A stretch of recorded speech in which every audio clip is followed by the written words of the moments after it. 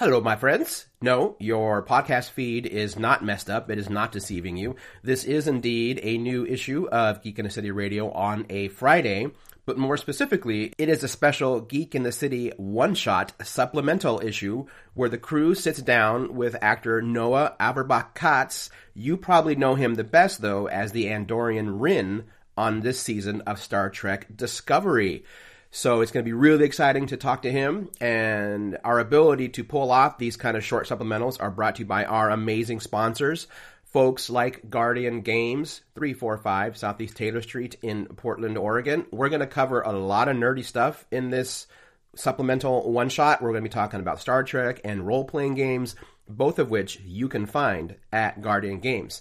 If you are curious about any of the D&D stuff we talk about, or maybe the Star Trek Adventures role-playing game itself, go to Guardian Games. You can also find them online at guardiangames.com. And also, our friends at Bridge City Comics, you can find them online at bridgecitycomics.com, where they have a huge collection of D&D comic books and Star Trek comic books and everything in between. So if everything we talk about on this one-shot sounds like a lot of fun, our sponsors will have it. Bridge City Comics and Guardian Games. You didn't come here for my rambling. Let's get started on the interview with Noah Averbach-Katz. Why, hello, everyone, to a little Geek in the City supplemental. I'm one of your hosts, Aaron Duran. I'm one of your other hosts, Rita. And we are joined by a very awesome guest, Noah Averbach-Katz. If you aren't totally familiar with that name, I guarantee you know his character as Rin on Star Trek Discovery. Thanks for popping in, sir. Guys, thanks for having me. I'm excited to be here. Yeah.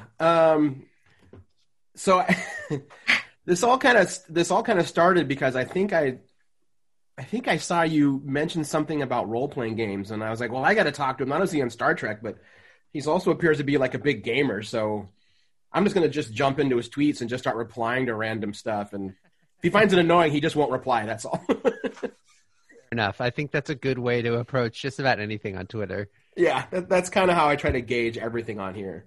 So I think like the first big question that everyone would have is, you went from like, and I'm sure you're still a fan, but your slideshow and your picture showed like you went from like a hardcore fan to now stepping on set yourself. Like, how does that feel? Like the transition, how does it hit you? God, it's just been so crazy because there's been so many in-between steps too, where it's like growing up, being a huge fan, jumping in and just like seeing, my mom at all these conventions and seeing all these people at conventions and just really getting the inside experience of like being a Star Trek fan, and just like being like that super nerd and having all these pictures of myself like next to Klingons in Las Vegas, and then, getting to when Mary first got on the show, I was obviously like trying to be on the set as much as I could. I would just like constantly be walking around. I would go that I was absolutely not allowed to be on and just like walk around and see if there was anything I could take a picture of or anything that I could slide in my pocket or anything I could do. So like really that was like such a cool experience of like getting to see it from behind the scenes still as a fan and really getting the sense that it was like, part of you is like, man, I don't want to go on set and meet these people and have everyone be a jerk and have everyone be like, oh, I can't believe what to do this stupid Star Trek thing. And you got to be nice to him because he's married to one of the main characters. Ugh. And like have the ships look like crap, like everything is going to fall down, but I got on those sets and I'm like, holy shit, like these look incredible. Everyone is doing such an amazing job. There's, the main Discovery, the bridge is on one soundstage and then like the sort of body of the ship is on another soundstage. And I have gotten lost in Discovery walking around. I'll like take a left. I'll be like, how did I get to the transporter room? What is going on right now? And then, moving from there to actually getting to be on the show was amazing because I had I knew so many of the cast and so many of the crew. You know, some of the cast were at me and Mary's wedding, so like I knew them all really well, and everyone was just so excited for me. They all sort of knew the story, and I think there is that thing where it's like you're working really hard on something and somebody comes in and is like, that is awesome. Like, you made that just for me and I love it. And I just think that sort of energy was so much fun for people, and it was really fun for me, and everyone was just excited for me, and I was the most excited of all, you know? So it was just a really, really amazing experience. That's really cool. And really quick, our other co-host Cable just was able to join us here. I'm at work, so. Okay. So when you first got, you did the makeup and you first walk on set, do you think the fandom you already had and the love for the characters and the set and the crew working on it, do you think that made you a little more nervous for the first time, or did it really kind of just lock you in and say, no, this is real, so let's be cool? That's such a good question. You know, I think it sort of goes in and out. The very first thing I shot was at the end of 306. I've, made it up on a book ship. I got shot, and I'm just laying on a hospital bed, in sick bay. And I was laying on this bed, and they were doing a rehearsal where Sonequa and David were just sort of standing above me, kind of talking, being like, yeah, he's going to make it, blah, blah, blah. And I was laying on the bed in the makeup, and it was a rehearsal, so they weren't rolling, but I had my eyes totally open, and I was smiling, just looking at them, getting to look up. I was like, I can't believe I'm on a sickbay bed. I can't believe I'm wearing one of like the sheer, white medical robes. I can't believe that there's like a heads up display right behind me that's like doing my body scan. And so I was just smiling and looking at Sonequa, and Sonequa sort of looked down, genuinely confused, and was like, is that what you're going to do during this? There were moments like that where I was like, I need to like get it together here. But then, when we started shooting 306, what was really good is that what was really good for me is getting to work with David on 306, who was somebody who was getting comfortable on the set too. This was his sixth episode, sort of stepping into the cast, and obviously everybody loved him, but he's still trying to like find his rhythm in a way. And I think for him, it was very fun to have somebody come in who was also like, sort of trying to figure out what their sort of place was. And I think because I wasn't in that fan mode, I wasn't like, oh my God, I've been watching Doug for 2 years and now I'm standing next to him. It was like, it felt very much, like actors getting to work. But I think then it sort of flipped where it's like, I know this genre so well. I know the style. I know the tone. I know what is too big and what is too small and what you can get away with and what you can't get away with, in terms of style. And I think that really helped me feel like I knew exactly what I was doing. I knew what the target was. It wasn't like I stepped onto the set of Grey's Anatomy having never watched an episode and been like some doctor. It's like, no, I know who this guy, I know who he is in this kind of story. I know that he has to do these certain things storytelling wise so that he can punch up the story, give some humanity to everyone who's there, and give this kind of other side to this character book we haven't seen in an episode or two.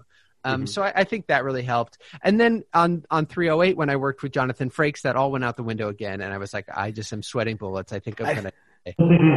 I was just going to ask you, it's like, yeah, what's it like, working with Jonathan Frakes? I know I've been an extra on 2 of his sets, but that's nothing like being a principal, but even as an extra, I remember thinking like, man, this guy's got it on lock. He's such a pro. I mean, I think anybody on his set, you're just like, wow, this guy knows what he's doing on so many different levels. He knows how to talk to actors, which is amazing because not all TV directors know how to do that or know how to do that at the level that he does. He knows how to keep the energy high and positive and really, like you're all working together to make something awesome. He's never like hanging on too tightly to something. If somebody's like, it's not working, throw it out. We'll do something else. He's just truly an excellent director in every sense of the word, an excellent leader. And I think, he was able to make me feel comfortable. It took a second or two because I was just like, I don't know what I'm supposed to say. Like, I feel like for some people coming to Star Trek, like, oh, cool, yeah, Jonathan Frakes, whatever, but now I can go to work. But I was like, I don't know how to talk to you. Like, I don't know what I'm supposed to say. I was so glad that I had this huge coating of blue over my face, so like you couldn't see my face like constantly changing color, or like the blood draining out of my face if I said something wrong. I was like, thank God I can just like stand here and stare with these blue, contacts in, so they can't see my pupils dilating in and out. But he really made me feel super comfortable and like I was a part of the team. And I think, the stuff that we shot, especially me and Emily in that, in Book Ship, it just plays really well. And, it's like heightened, the reactions are huge and big, but they still feel very Star Trek. And I think he kind of allowed me to like kind of go for it in a way that is fun, which I really, really appreciated. And I think turned out in a really fun way, Yeah, no, the scene was great. I mean, you can almost always tell, not that, I mean, there's been no bad director on Discovery, and I don't think there's going to be. It's been solid. But each episode, each director, you can tell their style. Yes. Which is, and so since Frakes kind of tends to have like that kind of glimmer of his eye, his episodes always kind of have I don't want to say a wink and a nod because that discredits the story and the performances, but there's always a sense of joy in his episodes. Especially for Star Trek. Star Trek has a wink and a nod. Star Trek needs to have some campiness. Star Trek needs to have some archness, Star Trek does have that sort of, what I like about Star Trek in this regard is I feel like so often, especially now, people are winking at the camera. It's like, oh, we're superheroes. Like, isn't that totally? Star Trek, it's like everyone on the bridge of the Enterprise looks at each other and goes, "We're on a spaceship." Isn't that crazy? And it's like, it's almost like in the world, it's goofy. In the world, it's campy. And yeah, I think there is that, and I think he allows that. It's fun. It's very Star Trek. Nice. There is, I think that there's an element of Star Trek that implies to me that in order to be one of the heroic characters or to do heroic things within the Star Trek universe is to be a little bit of a rogue.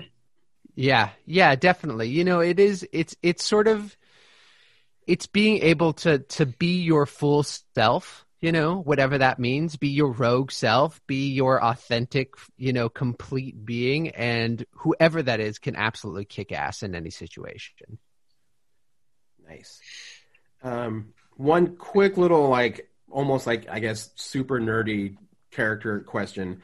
I read in one of your interviews that you grew up with Voyager, but that Enterprise might be like your fondest memory because, I always feel like depending on your age, the Trek that was running live becomes your favorite Trek. Yeah. So I'm just curious. Your character's antenna have not grown back, even though we saw Shran start to. In your head, did you ever think to ask, like, guys, am I ever going to get the full? Well, here's what I think. I've, in terms of asking, I was sort of like, I really didn't want to find out what was going to happen next to this character because I was like, I need to just be present here because if I get too caught up in like what's coming next or what might happen to them, I'm going to turn into, like a crazy fan kind of thing where it's like, well, the timeline doesn't quite match up with this. And if we, and it's like, I can't worry about that. I need to let the writers do their job, trust in them. They're talented. In terms of the antenna stuff, without sort of, I don't know, whatever. I think there was one point in a script, or it was talked about offset, and it's definitely my personal headcanon, so please don't put it on Memory Alpha, but it is my headcanon that, it's such a different thing with Shran and Archer, where Archer's trying to do this very precise cut, and they all know it's going to grow back, and it's like everyone's on the same team.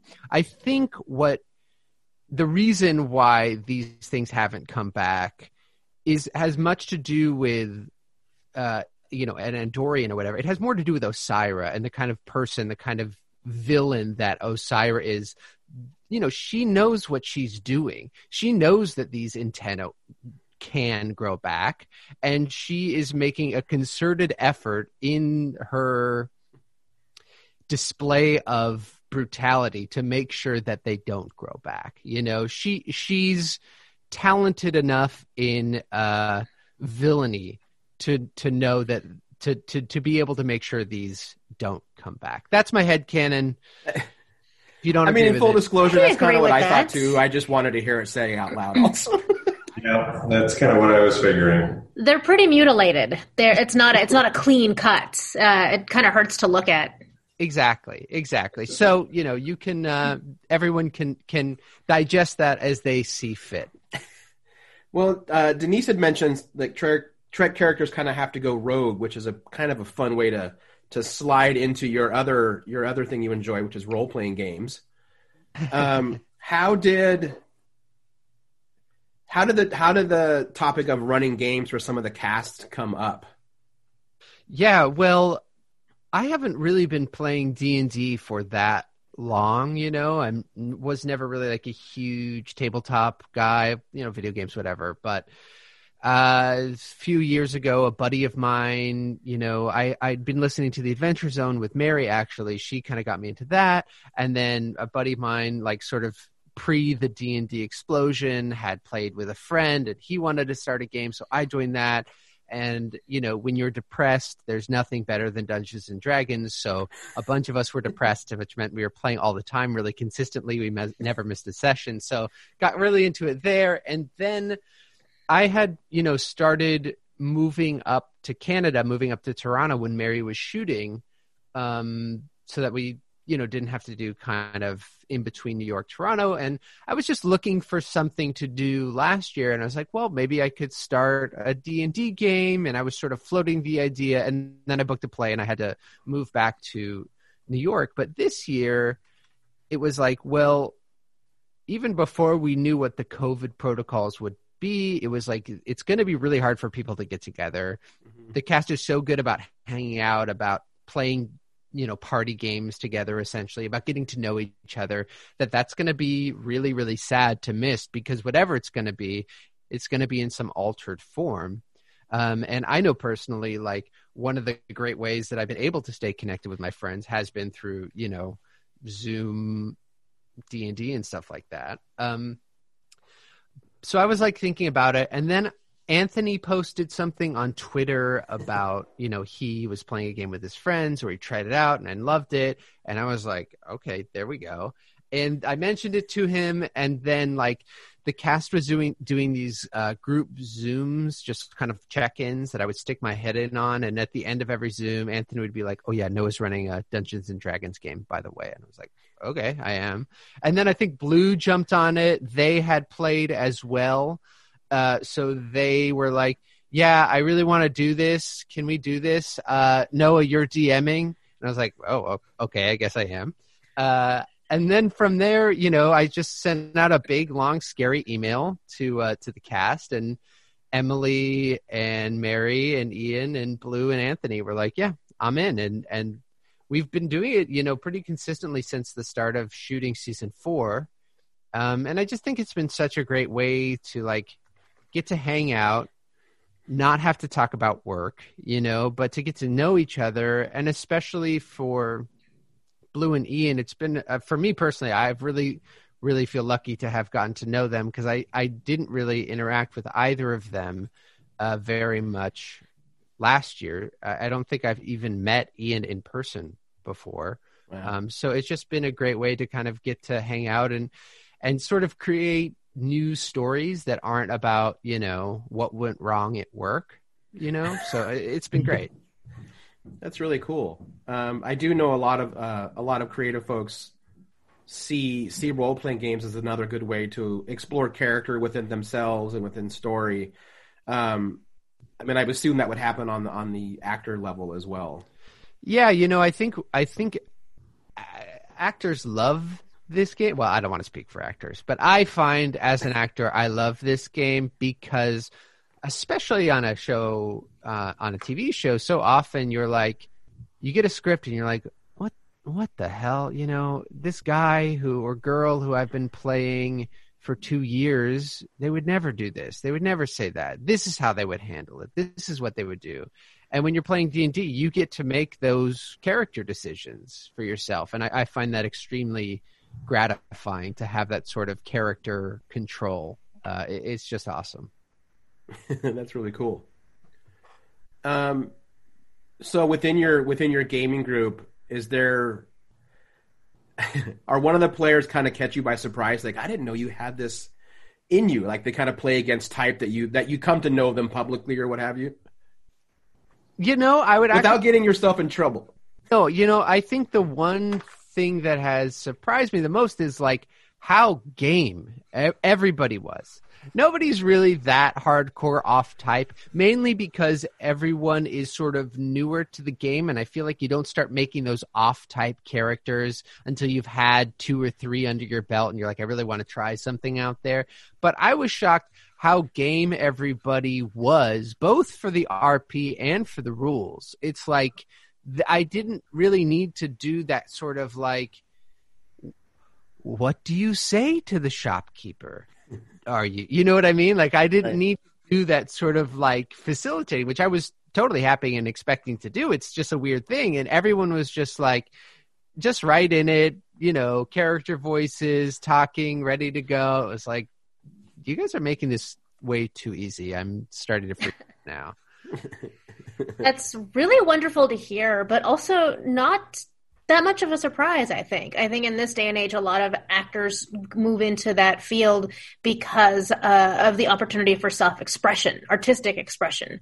And now I'm actually just like that much more envious of your group because it's literally just a group of people who want to creatively express themselves and tell stories and develop their own characters and have all of this autonomy that isn't always there when you're just the actor and not a producer or a director or have like a multi-role situation. Yeah, I mean, honestly, everyone should be jealous of this group. I hate that. % true. I think everyone is. One other thing that I'm pretty jealous of is that you got to work with Grudge in episode 7. So I want to hear all about that. I haven't actually had the chance to talk about Grudges and mine relationship since that episode came out. Grudge hates my guts. That What?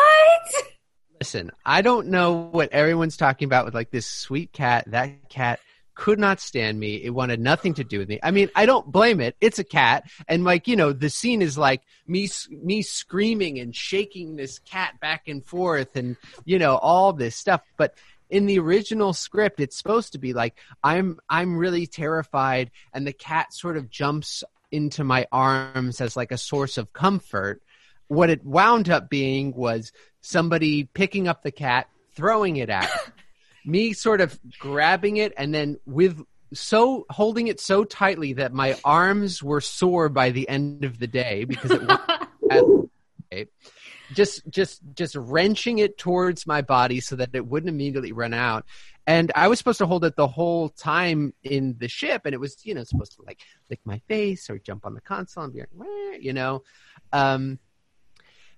And at some point, I looked at Jonathan. I was like, Jonathan, like, if I don't think this cat is going to stay for the whole scene. Can I just like open my arms and it just will immediately just jump away from me? And he's like, yes, I love that. So that way you're like in the guidance of, the ship or whatever. So it was heavily modified to fit Grudge's, needs. And towards the end, like I think towards like the second half of the day, when the cat would be in my arms, it would just be yowling. Just I talked to the sound guy. The audio was just And it's a big cat, so it's really loud. Everyone's hearing it. And to at the very, very last shot of the day, they put the cat in my arms, and it stopped yowling, and it just turned its head up to look at me and looked at me right in the eyes. And I was like, I am so happy there is rubber protecting my face, because I think if we do one more, this cat is going to attack me. Thank God. There's claw marks on the leather that I'm wearing. So I'm so thankful that I had all this sort of protective gear on. But they wanted to do one more thing. Hey, can we get Grudge to crawl up on the console or something?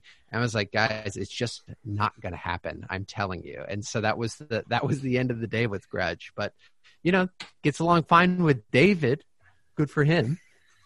I know there's pictures of David holding the two Grudges, just happy as a clam. They're all just cuddling. I don't understand that, because when I was there, we were on set for 12 hours. There was just one Grudge. I've never seen two Grudges. There was only one, and that one is definitely traumatized for the rest of it. Do you think it maybe was the makeup? I don't actually think it was the makeup. I think it was the fact that I was just screaming in its face because we were shooting. I was just screaming at it, which I don't think any cat is going to be cool with, Yeah, and I think you might be the only performer on that show that's had Grudge thrown at them. Yes. Everyone was asking, how'd you get it to jump on your lap? And it was I'm going to watch that scene again and see if it looks natural or not. Yeah, please do. Please see how tightly I'm clenching this cat to my body. Yeah, Maine Coons are not small cats. It's a very, very big cat. It was very heavy, and I was very afraid. I think that the cats that are cast for Grudge are particularly large, even for the Maine Coon variety. Yeah, they're enormous. I don't know why in my head I can almost imagine Frakes just kind of giggling behind the camera thinking, let's see if I can get this to him one more time. God. I think by the end of the day, everyone was like, I've had enough of this. This is why you say don't work with animals. I can't believe this. Yep. Makes sense. Oh, man, that's fantastic. I kind of think a little chat about Grudge is kind of a pretty good way to wrap up our interview. I know folks have got stuff they have to get going. I did have there's one person knew this interview was going, so I have one kind of listener question to run past you that's both D&D and Trek related.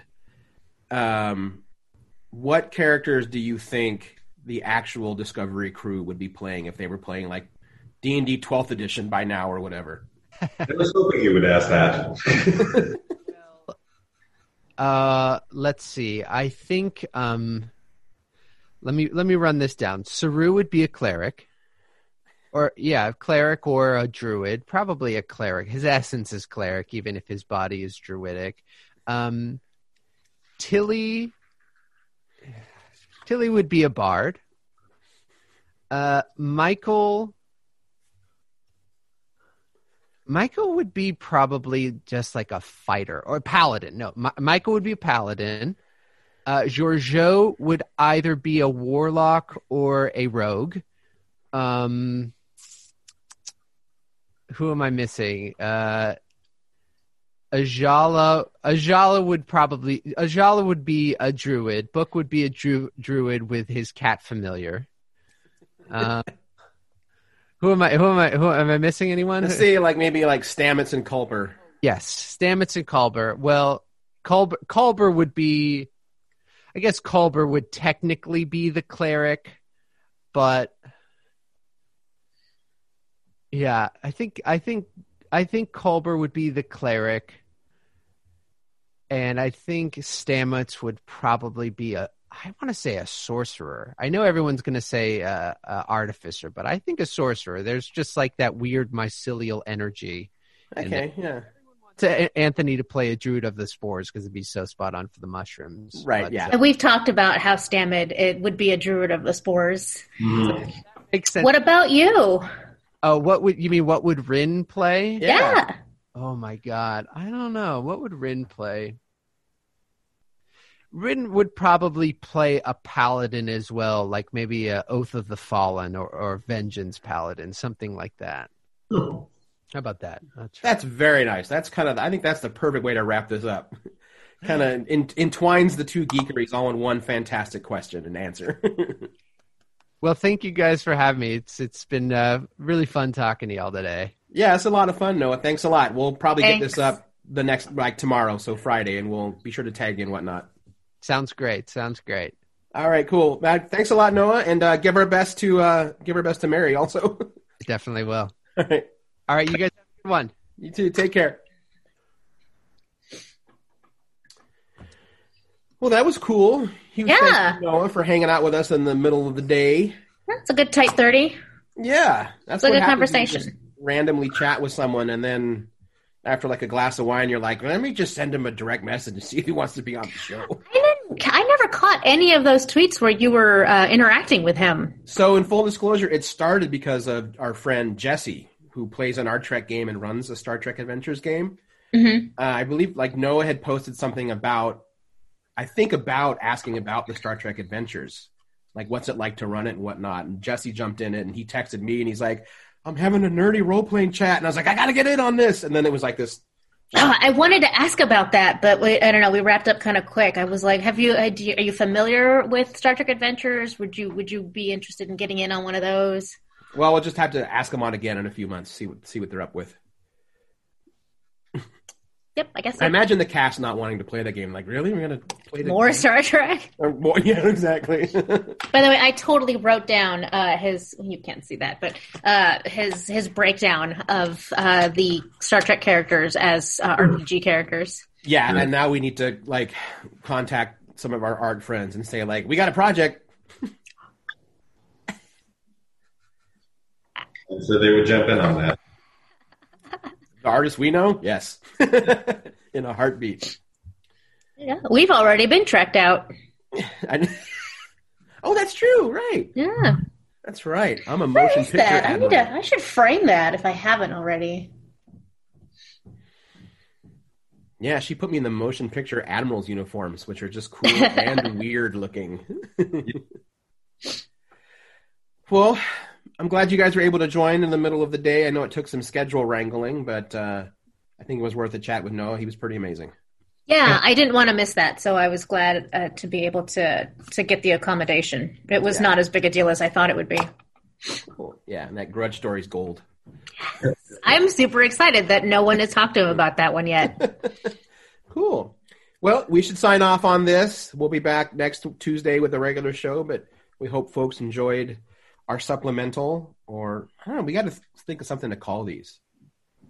I mean, most people just refer to it as bonus content. That's true. And we don't do them very often, so it's not like it needs like a name. Hold on. Let me think. If we call them issues, like a comic book, what are other terms for like one-offs, besides one-offs? Because that's... They're called one-shots. One-shots. One-shots. Variants, but that doesn't quite make sense. Variants would be if we did the same show, but we all painted our faces different colors. Yes. That would be a variant. Yeah. I think we could do better than that on making something that we could realistically refer to as a variant. I'm going to think about this. But yeah, maybe just one shot. I like that. That's good. Geek in the City one shot. Mm-hmm.